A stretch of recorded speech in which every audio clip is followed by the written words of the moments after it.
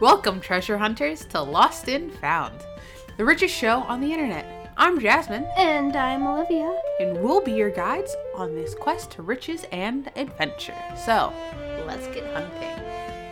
This week, we're talking about the Oak Island mystery, which, like any good treasure, is buried and involves pirates. I love pirates. The story really starts in 1799 on Oak Island, which is part of Nova Scotia. I looked up how to pronounce it. My entire life, I'm like, Nova Scotia. I know it's Nova Scotia, but I've never seen it written down, so I probably like... Scotia? Novo Scotland? What? A guy named Daniel McGinnis was just living his life, trying to find a good place for a farm. And then he noticed a depression in the ground. Dun-dun-dun. He had heard the story of the legendary pirate Captain Kidd, who claimed to have buried his treasure on this island. Plus, the dirt was already loose, as if someone had dug it up before. Like yesterday? Maybe if he looked out the window like a few days earlier, like, oh, there's some found it. Mysterious figure digging in Captain the mists. Kid? What? Kid? Whatever? Yeah, it's like with 2 D's. 2 D's? Captain Kidd. Double D. I'm gonna call him Captain... Captain Double D. So naturally, he thinks there must be treasure in that depression. Obviously. There certainly wasn't treasure in his depression. So he calls up his friends, and together they start digging, just guys being dudes. After 2 feet, they find a layer of flagstones, and I don't know what that is, but later they start finding layers of oak platforms, like every 10 feet. Ooh. And after 30 feet, they stop digging, overcome with, and I quote, superstitious dread. That's a lot of stitious. And it actually seemed to be well-founded, that superstitious dread, because for the next 100 years or so, the history involves a whole lot of misfortune. Shortly after those 3 pals stopped digging, a man who had heard about the treasure was wounded by another treasure hunter. Oh no. Yeah, he didn't die. That comes later. Oh boy, here we go. The next problem happened 8 years later, sometime between 1803 and 1807, when the Onslow Company comes in to find the treasure. They make it down to 90 feet, digging, finding more oak platforms, and even a stone with strange markings on it. But before finding any treasure, the pit floods with 60 feet of water, and here's the thing, nobody knows why. So wait, I know why. Why? Moses was down there, and he hit the rock with this thing, and then water flooded. Except it's... Moses, you scalawag. Okay, they tried again, the same company, and so they dig a second shaft, but that one floods too. Another company, the Truro Company, makes... Churro? Sounds like churro. No, it has like a T and an R. So this company makes an attempt in 1849, and they make it all the way down to 86 feet, and it floods for a 3rd time. So another 10 years passes. And this time, the company is called the Oak Island Association. Maybe if you have Oak Island in the name. Yeah, you think you get could away overcome with the it. Yeah. superstition, but no. Oh. They're determined to get this supposed treasure, so because the original shaft was flooded, they drill a side shaft, and while they're doing that, the first shaft collapses. No! Yeah. People are starting to suspect that the pit is booby-trapped. It takes you... Wait Hang on. When was this last one? I don't know. 10 years after 1849. So, 1860s. So it takes about 60 years for them to be like, maybe it's booby-trapped. Yeah. I was going to say, maybe they haven't seen Indiana Jones, but those didn't come out yet. Okay. They think it's booby-trapped because the new shaft floods again. Oh, this time, a guy dies. Oh, no. And then they run out of money and give up. So maybe they just have poor plumbing. Man, Nova Scotia in the 1850s. You need to get some plumbing. Yes, they do. Here's where things get really interesting. Ooh. Because we're about to involve a real-life president. Which one? FDR. of New Deal fame, hero of the Depression. He was a member of a group called the Old Gold Salvage Group. And can we just take a moment here to appreciate that name? That's a band. It sounds like a band I would listen to. And if you saw my playlist, you'd be like, you would, wouldn't you? You would. Anywho. Anyway, a different guy from the group slides into the old money pit, as it was now known. So he digs down to 113 feet. They find nothing. In fact, no one ever found anything. A few more excavation operations kill a few more guys over the next century, but they do make it down to 181 feet. Oh, good job. Yeah, they hit bedrock. Collapsing partnerships, destroying families, still finding nothing. You know, the norm. Yeah. For treasure hunt. Beware, treasure hunters. It's going to be a terrible time. Yeah, you're going to have to be prepared for this. Of course, nowadays, the real treasure is in the tourism and the friends you make along the way. In 2006, some brothers from Michigan, of all places. Wait, is this what... Oh, I'm excited. Because I think I know where this is going. I watched that program on the History Channel. Yeah, they got a show. There's tours all the time, and they keep saying that they want to resume, like, large operations to find the treasure and solve the mystery. And according to the Oak Island Treasure Act of 2011, some bureaucracy. Got their own act. Yeah. Sounds Treasure serious. hunting is still allowed on the island as long as you have a license given by the Minister of Natural Resources, which, oh my gosh, we need right now. I'm gonna go... Look it up right now. How do you get a license? So that's the history. Here are the theories. First, people want to know what might be down there.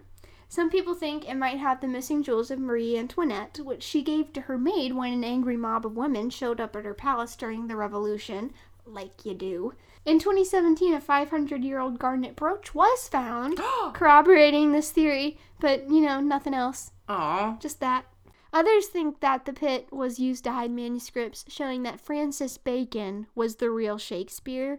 Also, because of some markings found that looked Masonic, some researchers say the pit was made by the Knights Templar, get Nick Cage in here stat, and holds the Ark of the Covenant and the Holy Grail. So there's that. So all the treasure hunting movies put into one place. Basically. Got it. The biggest theory about the treasure by far is that it holds Captain Kidd's pirate treasure or even Blackbeard's treasure. As he said, he buried his loot, quote, "where none but Satan and myself can find it, arg." Sounds like a future episode to me. Of course, there is one more theory, but it's not much fun. For the sake of thoroughness, I shall share it nonetheless. According to a guy named Joe Nickel, there's no treasure at all. The pit is just a natural sinkhole. It would look like a human-dug pit because that's the way sinkholes work. And the layers of oak could come from trees just falling into the hole because of weather. Also, similar sinkholes are found, on the mainland right next door. That would also explain why it floods every other week. I think, how would we find this treasure? We'll have to befriend the brothers. And then... Well, there's two of them. There's two of us. Yeah, we could take them. Divide and conquer. Push them into the... Wait! Age of convenience. Maybe we need to throw gold down there. Maybe there's a god down there and it needs gold. Human sacrifice. Kill the Michigan brothers. Oh, no. These people died and they found a 500-year-old garnet brooch. We need more people to die. You're right. I mean, there's only 6 deaths total. So if we want... There's 8 billion people. Could push a few down there. I mean, I think 600 would do it. Yeah. Because that's 100 times more. We get 100 garnet brooches, and that's $1 million, right? Or if you put more people instead of brooches, you'll find more better treasure. That's good because, who wears brooches? Old people? You're right. I know an old person, and she wears brooches. Old women. That's who... What happens when we get older? Will we adopt the old people culture? So, we'll start wearing these Antoinette brooches? I hope think it dies out. We'll find our own old people things, and we'll just have, saggy tattoos. Saggy tattoos. Honestly, for this treasure and all other treasures, you're going to need some haggling skills, as well as skills to profit the stuff you find. So I have 5 haggling skills. And then I have 5 skills on how to help you profit off of the treasure you find. So, tip number 1 for haggling. Know when to haggle. It's kind of a given. But, most of these treasures aren't in America. So, you're going to want to know when it's culturally acceptable to start haggling. Because you don't want to be in before or after dinner. Exactly. And you never know. You might end up in a Walmart-like store and you can't really haggle at Walmart. 2, dress down. Because when you're trying to haggle, you want the cheapest thing. So if you're wearing nice, flashy clothes, that just says, like, I can afford whatever I want. this. Exactly. Tip number 3 is know the maximum price you're willing to pay. So just look at your item and be like, I'm going to pay like $4 for this. This is max. For the treasure? No, this is for when you're like running out of things and you need to like... Oh, okay. To fund the treasure hunt. Fund the treasure. To When you keep run out of going. money and you need Inevitable. rations because you lost it. Or maybe someone has a treasure that you want. You need to haggle them down. You need to maximize your not paying money. What? Profit once again? I don't know, whatever. But know the maximum price you want to pay. Do some research if need be, because you don't want to be like, I want $5 million for this brooch that's like 2 pennies. Like, no, just no. Number 4, offer a 25 to 50% discount for your first offer. Basically, they're only going to give you like a 10 or 15% discount. So if you do something ridiculous, that allows you to work down to maximize the less amount of money you're going to pay. Yeah. Number 5, which is very key, show hesitation. Oh. Yeah, it's kind of counter. The old switcheroo. Yeah, it's counter. Yeah. So when you're like that, you're like, when you're eager, it's like, I really want that. I want that. I'll pay whatever you're going to make me pay. But if you're hesitation, like, I don't know, do I actually want this? But then the other person's like, oh no, I just want to sell this ticket. Please go. So now that was for haggling. For 5 tips to profit on your treasure. So this is after you've gotten your treasure and you're trying to sell it. Rule number 1, do your research. Like, look around for how much this treasure tends to go for. But what if it's a unique treasure? Exactly. This is the holy grail we're talking about. Yeah, we'll try to find other similar artifacts that like are horribly unique that everyone's been looking for, or just make up a number. Honestly, you have the treasure. Come on. Just think about your rent and then think about... Yeah, do your rent and then multiply it by 50 years. Anywho, tip number 2, dress up. It's kind of the opposite for haggling. When you dress nicely, they're like, ooh, this man has money or woman has money. Oh. And they're not going to... They know how they know how to get money. Mm. So obviously, they're going to expect high amounts of prices if they're dressed nicely. True. Know the minimum price you're going to pay is for tip number 3. A fun tactic is like my favorite tactic ever that I've never used but want to. Is what you do is you offer an absurdly high amount for the item. So let's say I have this iPhone here. Oh. I want $3,000 for this iPhone. Oh. Exactly. And then you're like, oh, yeah, you're right. That is too much. How about like $100? How about like 10 cents? No, stop it. Get out of here.